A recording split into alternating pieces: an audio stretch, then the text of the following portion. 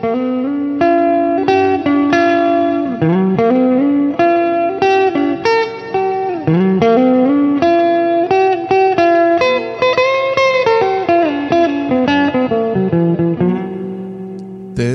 is Unstructured.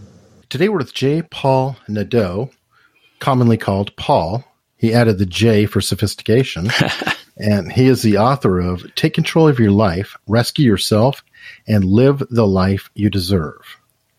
How are you doing today, Paul? I am doing great, Eric. I'm alive and I'm breathing and I'm talking to you. What else could I ask for? It's always a good start. You have quite a fascinating background. You spent many years in the police department. I did. Full career and retired, correct? Yes, correct. One thing that you did while you were there was you were a hostage negotiator. Yes. But I've spoken to a couple other hostage negotiators, and I found that is actually, in their case, extra duties as assigned, not necessarily the entirety of their job. Would that be a fair statement? Yes, it would be. It's an accurate statement. It's something that you're called upon to do when the situation arises. Given the fact that in addition to being available 24/7, there are two, for us anyways, in our department, we had two full training days a month to keep on top of negotiations. Okay, now, one thing I'd love to explore, and I haven't with everyone yet, but I feel like there are fine lines. I'm very interested in communication. I've had guests who study body language. Negotiation, to me, is another communication, after all. And interrogation, I feel, could be seen as a form of negotiation. Would that fall true? 100%, Eric. You're one of the few people who identify that immediately. The principles of negotiation are the principles of interrogation, and it really is, about. You hear some hostage negotiators, and you've spoken to a couple of brilliant ones, and they talk about the importance of building rapport.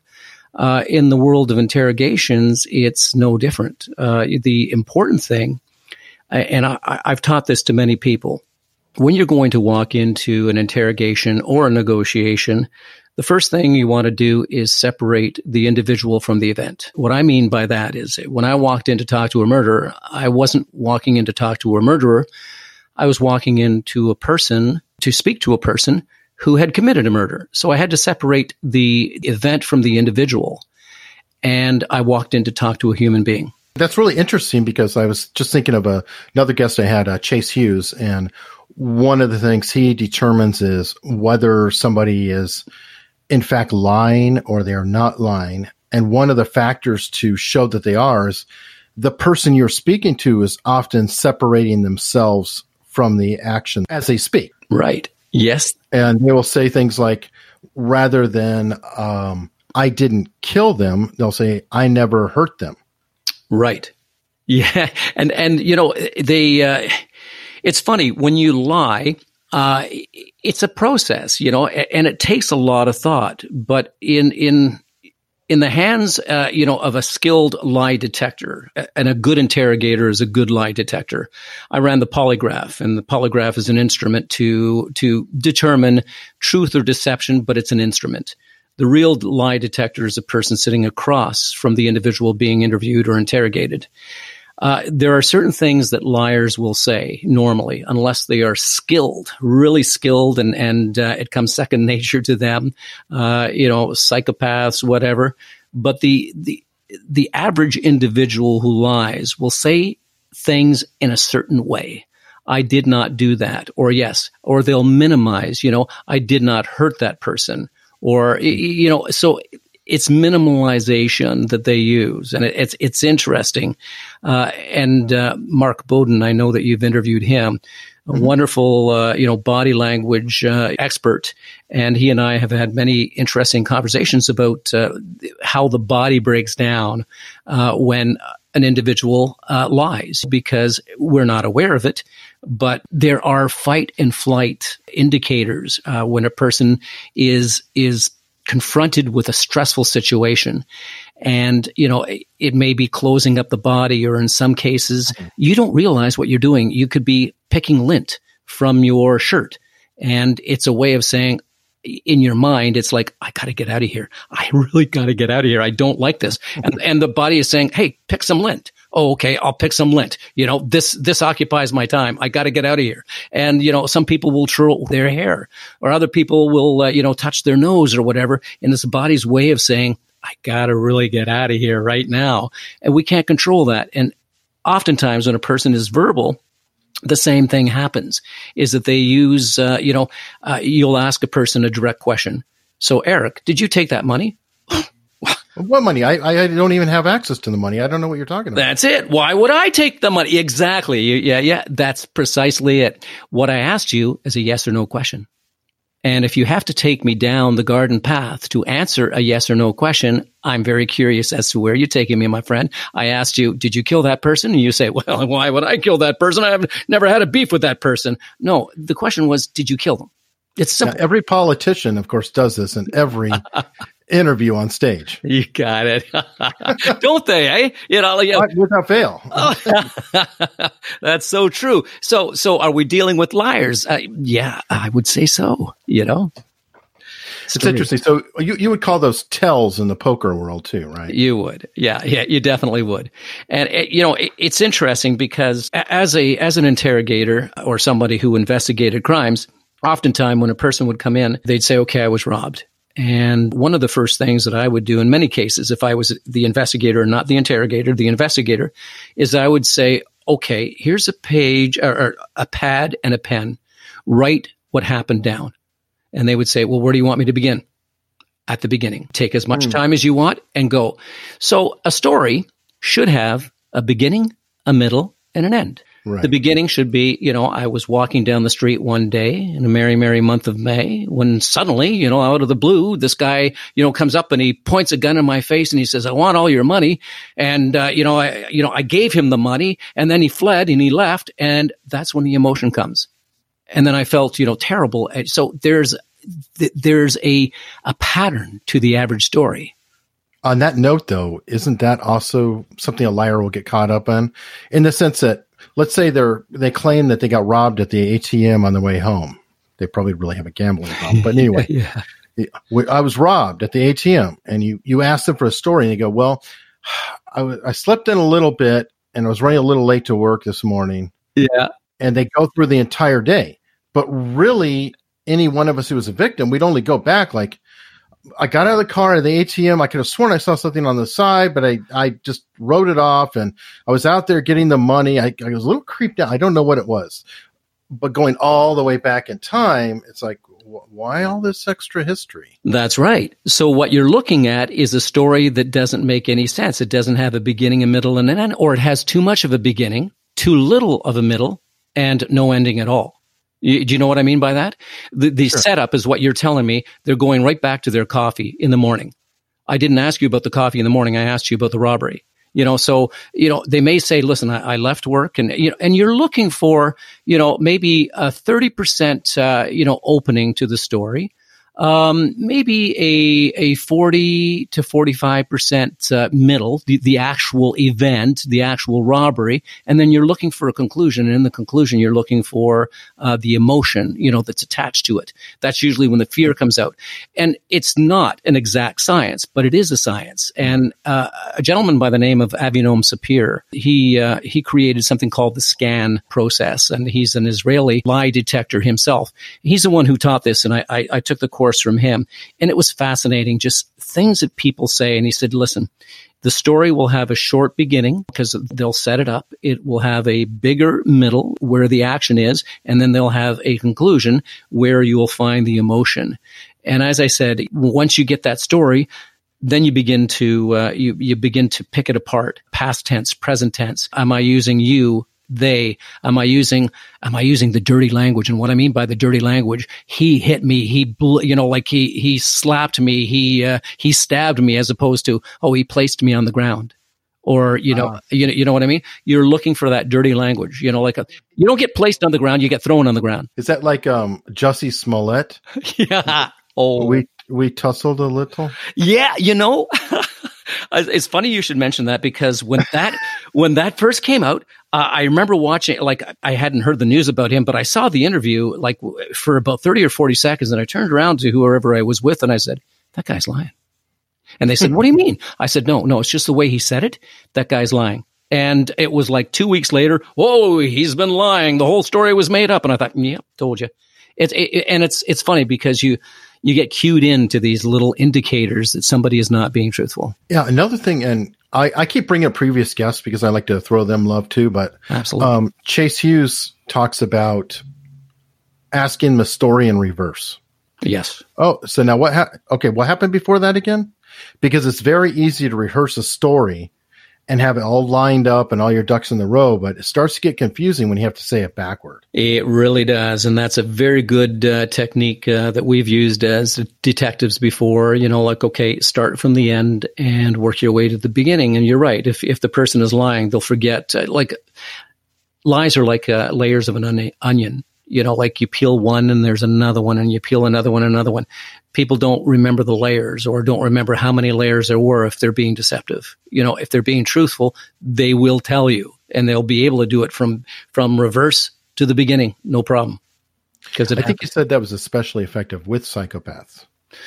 Yeah. I've used it in those situations as well. And it is because, like I said, it flows off their tongue, but they don't remember it in precise sequence, and they'll get upset with you, or at least they'll show you that they're upset. I told you everything. There's no need for me to go any further. You deal with this, Now, that brings us to another point, because obviously there's a very big concern about whether there's any kind of brutality or torture. You've been around the military too. And I know Chase has already said that you're not going to get anything out of torturing people because, quite frankly, they'll tell you whatever you want to hear. Right. How do you deal with that genuine high pressure situation? And I think you've probably been in one where there's potentially a victim out there. You don't know if they're hurt, if they're not hurt.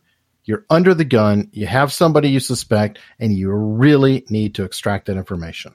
A lot of it comes down to appealing to the person's goodwill, really, and determining what is important to them on a case-by-case basis. And I've never had that particular situation where somebody's life was an immediate risk, and I had to do that. But you're right. If you torture them, you're not likely to get the information, and if you are, okay, if you save a life, then you'll have to determine, whether or not you were right or wrong in doing so.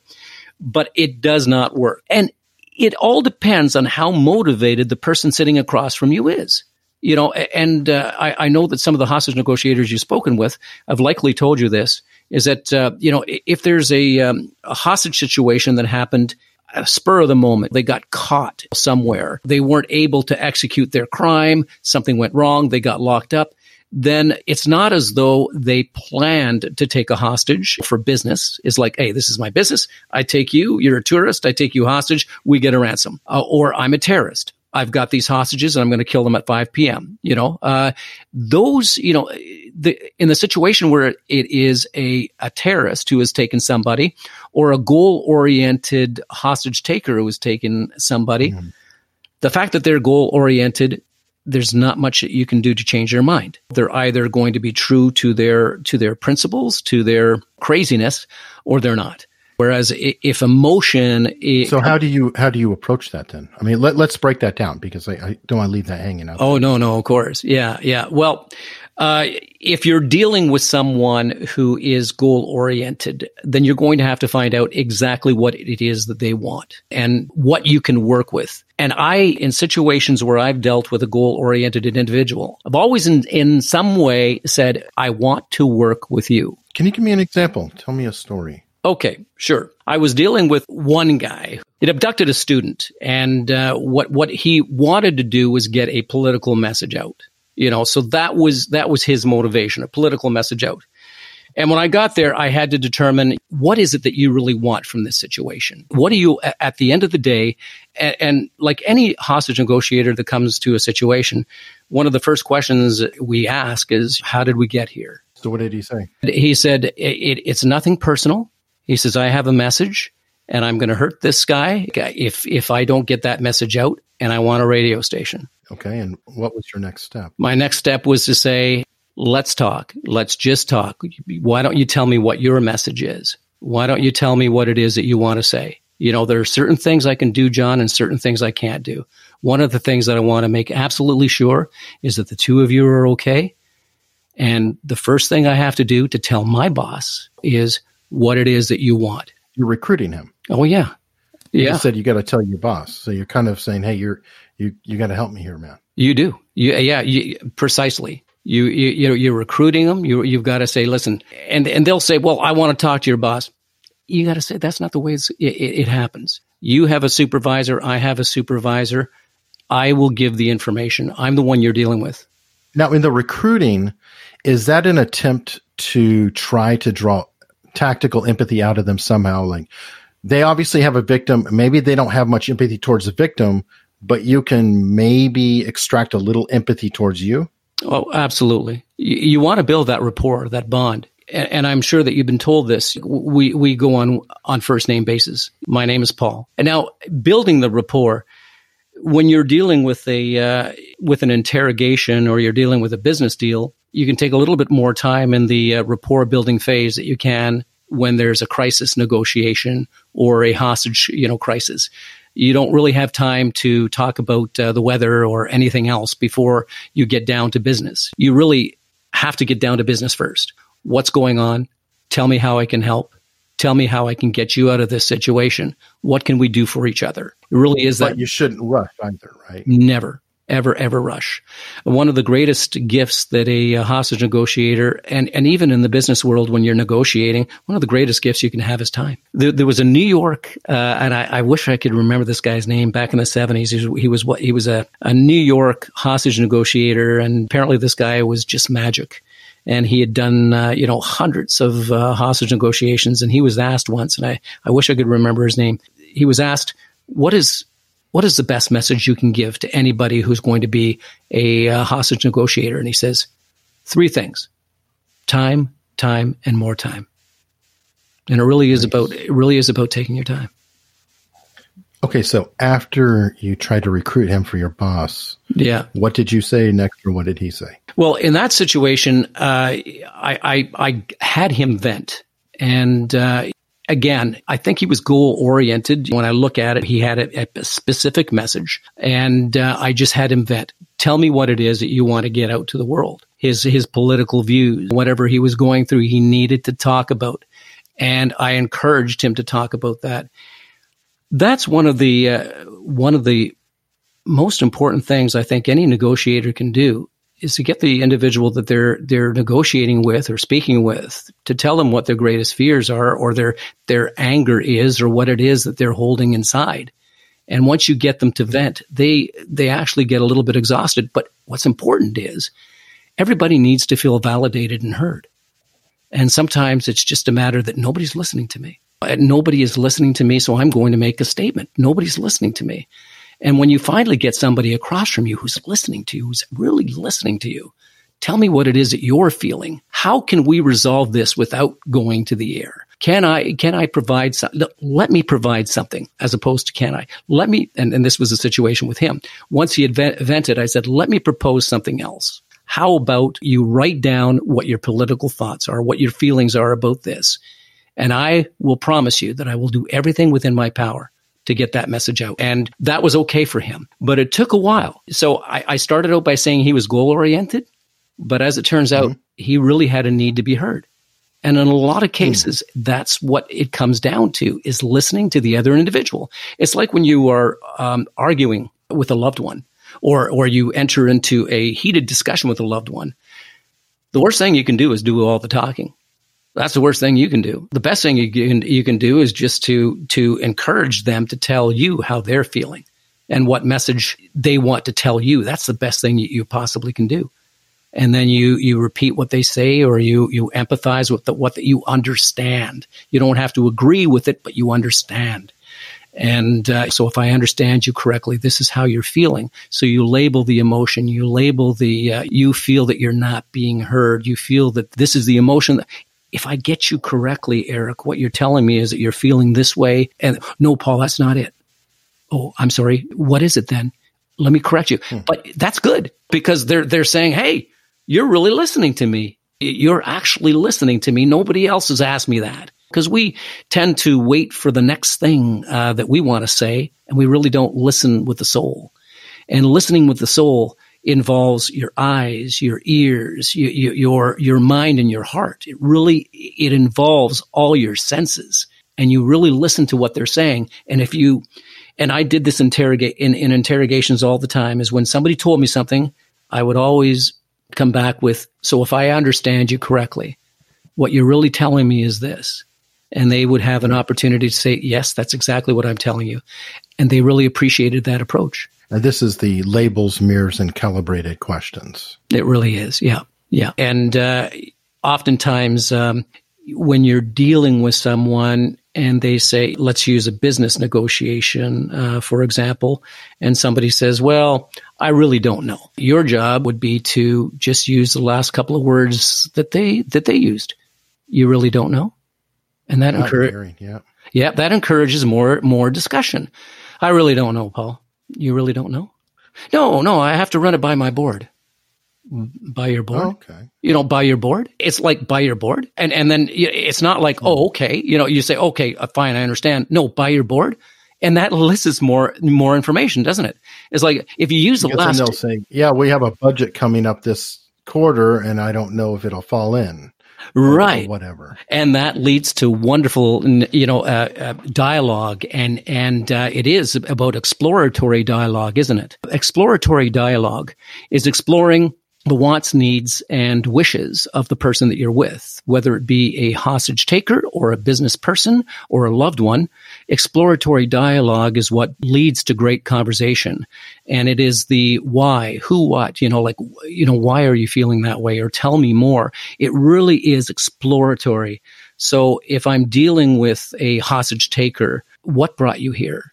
Tell me more about that. Why don't you tell me your story? Everybody has a story. And I use this all the time, is that tell me your story. I may not use those exact words, but really tell me what it is. And if the client is a little closed or a little nervous, you know yourself that people don't deal with you unless they know you, like you, and trust you.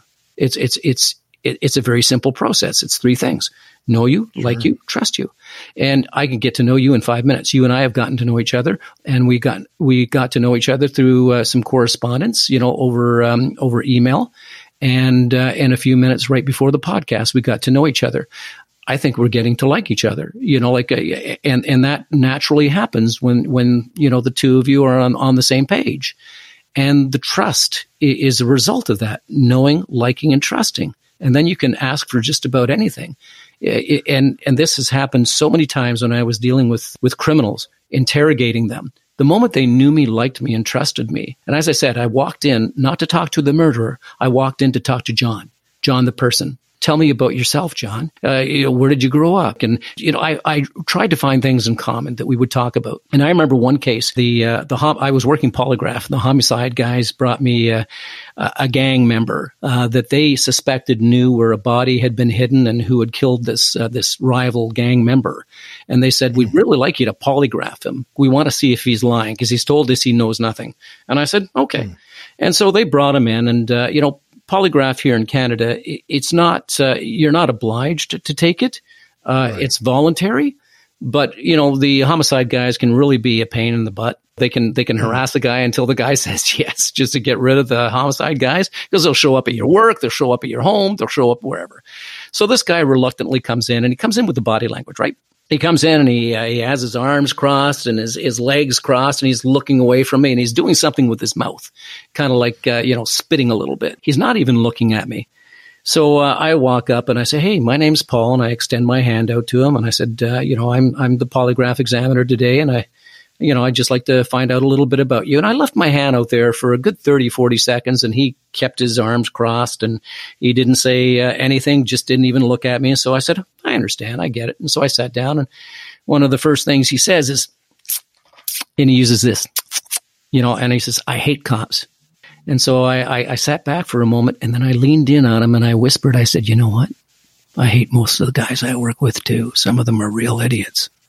And that's when he broke his stance, and he kind of looked at me to give me a quick look to see if I was BSing him.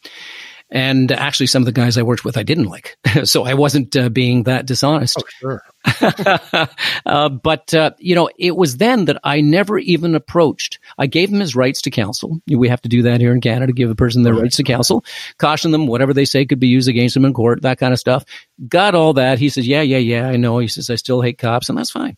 I just started talking about everything, the weather, I happen to know from the investigators that he had 2 daughters that he was very proud of, and he was a young guy. Yeah, that was a thing we had in common. So I happened to mention that I had 2 daughters. And suddenly the body language loosened a little bit. We started talking about our girls. And I said, hey, do you happen to have any pictures with you? And of course, he pulls out his cell phone. He starts looking at the pictures. And we sat for about 40 minutes. I'm not kidding, Eric, 40 minutes laughing and looking at the pictures and talking about what we want our daughters to do when they grow up and that. And he's having a great time. His body language is all open. And he finally, at one point, he stops and he says, and he's calling me by my first name. He says, Paul, what do you want to know? And I says, well, the guys out there want to know where the body is and who did it. And he says, Paul, can you promise me one thing? And I said, what is it? And he says, can you promise me that my name will never come out? And I said, I'll tell you what, give me 1 second. I'm going to leave this room. I'm going to talk to the homicide guys. I'm going to see if that's possible. And I'll come in and I'll give you an answer. So I went out and they said, yep, confidential informant will never give out his name.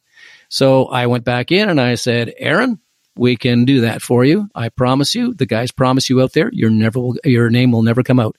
He gives me the name. He gives me the location. The detectives made an arrest afterwards. I never even had to ask him about the event at all. It was all voluntary. Why? He knew me, liked me, and trusted me. Yeah, and the extra step of making sure you went out to ask, even if you knew the answer, I think was good. Yeah, that's so true. Yeah, and it's all calculated, isn't it? It kind of is, and that's something that I did want to ask you earlier, too. You obviously have to compartmentalize a bit when you go in there, because while you're trying to be understanding and establish rapport, you don't necessarily want to bring half of them home. Right. So I imagine you have to turn off part of you or try to skew your vision to not look at them in a manner of what they are. So you see them as a person who did blah, blah, blah versus they are that. Correct. That makes sense. No, and that's exactly what it is. I could like the person and dislike what they did. And that, that often was the case. But we are all imperfect people living in an imperfect world. Nobody is perfect, and nobody is beyond having done something that was wrong. And depending on who you talk to, what you've done wrong could be, terribly offensive to somebody, whereas somebody else will say, so what? But when you're dealing with a murderer or a sex offender, what they did, in the eyes of the law, in the eyes of our morality, is completely wrong. But let's look at the individual first, and let's deal with the individual as a human being. Let's bring what they did afterwards and get them to confront it, get them to tell us about it, and then get them to move on with their life. And it's amazing what you can do in a very short period of time to even get them to think differently about who they are. Some people out of curiosity, no, don't worry. Yeah. Are there times that you may be the only person who has actually tried to connect with them in their life? Yeah. You wouldn't believe how many people have told me, you're the first one to treat me with dignity and respect. And that's one of the first things that I would say when I would talk to an individual is I had a spiel. I said, my name's Paul. I'm an investigator, and I'm not here to judge you. I'm not here to find you guilty of anything. I'm only here to determine what the truth is. In the next little while, I'll be talking with you, and I'm going to treat you with dignity and respect. And I expect the same in return, John. So again, let me repeat, I'm not here to judge you, not here to find you guilty of anything. I only want to find out what happened, John. And again, I'm going to treat you with dignity and respect. Now, let's talk. And then, it wouldn't be about the event. Now, this kind of pivots into your book, Take Control of Your Life. Right.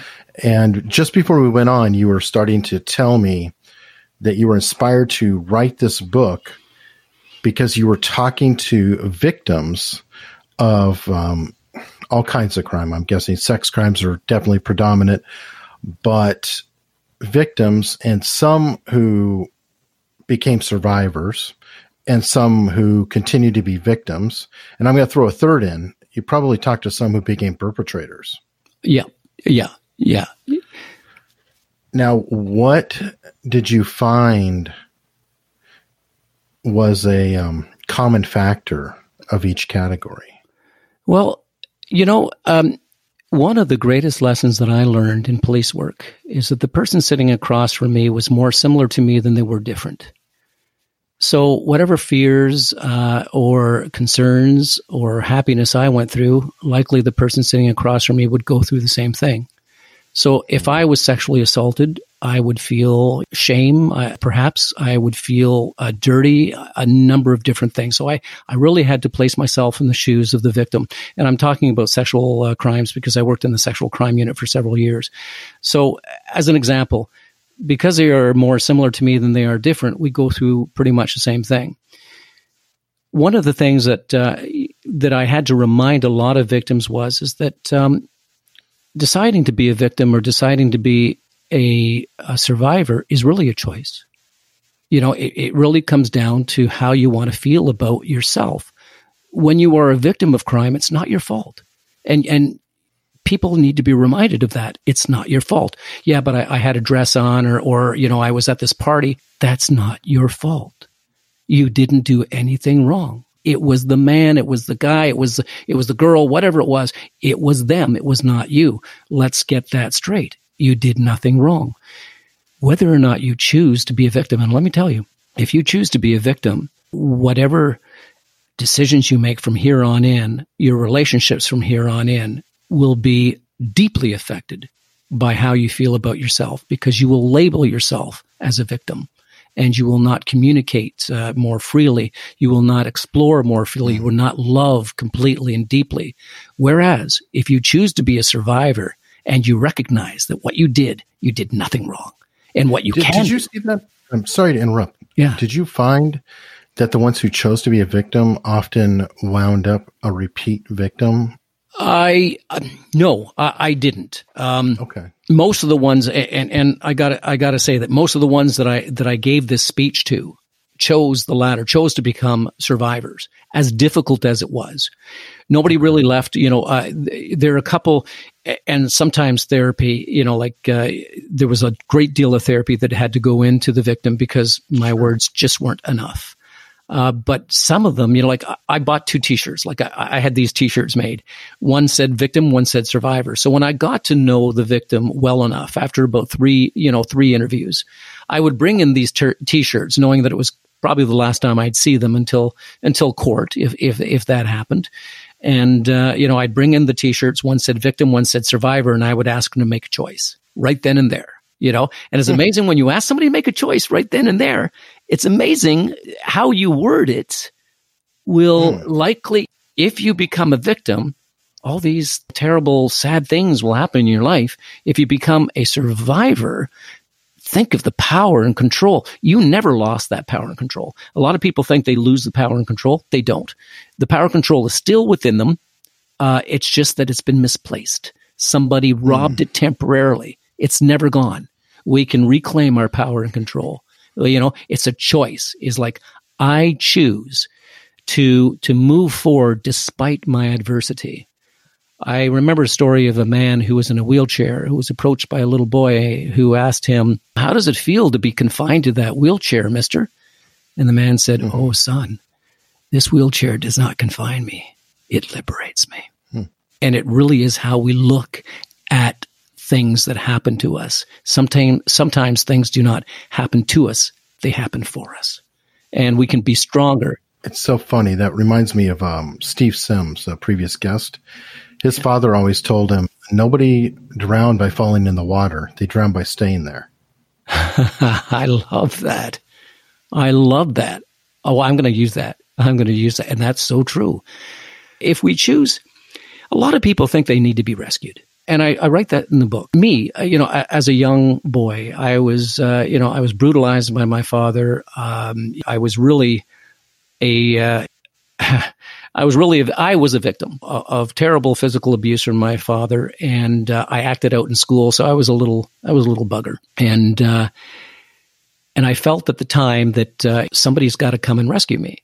But I realized that nobody's going to come and rescue you. If you're waiting for rescue, you may be waiting on a rock of solitude for a very long time, mister, because nobody's going to come and rescue you. The only person who's going to rescue you is you, because you've got everything within your tool bag to do it. You can change the way you look at things. You can get yourself out of whatever situation it is. You can choose to be a survivor, no matter what happens to you. It really is the hero's journey, isn't it? It really is. Because you take the hero's journey, the hero's reluctant, doesn't want to deal with it. If you're living in your victimhood, you don't want to deal with it. Right. Hero often will have somebody who's a guide, and maybe you provide that role as that initial guide by handing a T-shirt and giving a good message. And then the hero has to fight and conquer whatever's before them. You're right. And isn't that what great movies are made out of? When you see a great movie of someone who's a victim who chooses to become a survivor and the steps that they take, that's a story worth telling the rest of the world.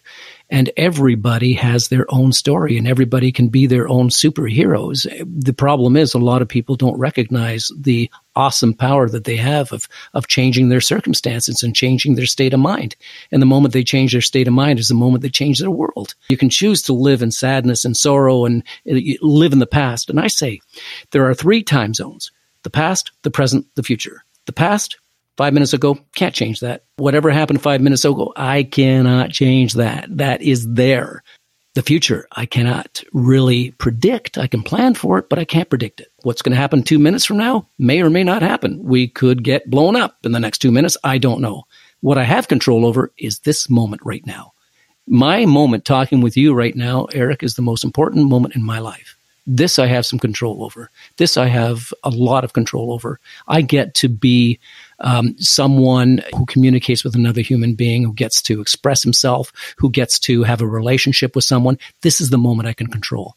2 minutes ago, can't change that. I can go back and apologize for it, but I should never live in the past. It's gone. Nothing we can do about it. Isn't that why terminally ill patients seem to have such clarity? I think it is. Because they literally have to be in the moment. There is no future. Yeah. The past is done. Yeah. And so they are absolutely present, probably more than any of us. I think so. Yeah. Yeah. And, that's a really, that's a profound statement, and it's very true. You're looking back and you know that your time is limited. Live in the moment, because the next 5 minutes may not be guaranteed, right? We're all terminal. We are. Yes, we are. Yes, we are. Months or days, depending. That's live every moment as though the next few moments are your last. And recently, my brother-in-law suffered a very life-threatening condition, and he's still in the hospital. And he died for 12 minutes, and the good doctors and nurses at the hospital were able to bring him back. And he's making a remarkable recovery. He's not out of the woods by any means. But one of the things that my sister has told us, her family, is it's amazing how when he is responsive, how genuinely sweet he is right now, how much he tells us how much he loves us. And this is not the character that the man expressed too much in the past. But in this moment, he's making sure that he lets everybody know how much he loves them. Wow, that's a fantastic message to close out on. Yeah. Now, on that, really inspirational note, where can people find you?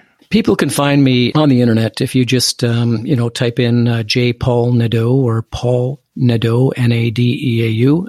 You can find a number of different links for me. I'm on LinkedIn. I have a website. It's J as in John, Paul, Paul, Nadeau, Nadeau.com. So jpaulnadeau.com. And you can find me that way. I'm on Instagram and Twitter. And definitely look up the book, because it comes up and down in price, and you might be able to catch it on sale. But otherwise, I'll definitely put a link to it in the show notes. Thank you. I hope you do pick up the book. I've got a lot of good feedback from people who have suffered from depression and anxiety, telling me how much it's improved their circumstances in their lives. So that's what I hope to do. Wonderful. And hey, thanks so much for coming on. Thank you, Eric.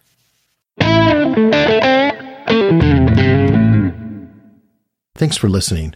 And if you like what you heard, please consider subscribing for free. And I mean for free. It is always free. There's no billing, anything else. You can subscribe in your player of choice, which is probably right in your hands, or you can go to unstructuredpod.com, and there are plenty of links there. Thank you so much. And in the spirit of sharing, here's a couple more shows you may want to check out.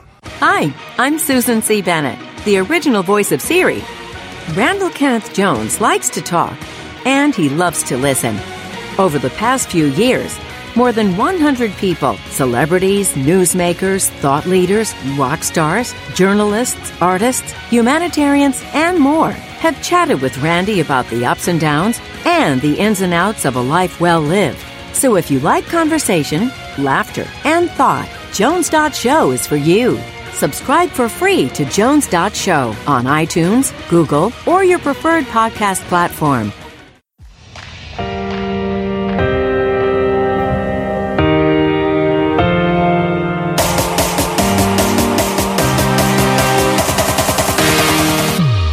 Welcome to Growth Mindset University. My name is Jordan Paris, 21-year-old author and host of this show. And with this show, you and I will embark on a journey to learn the things that we should have learned in school but did not, so that we may take control of our lives while fulfilling our vision of success. Each episode will feature a brand new lesson, and now it's time for today's lesson. So put your thinking cap on, because school is now in session.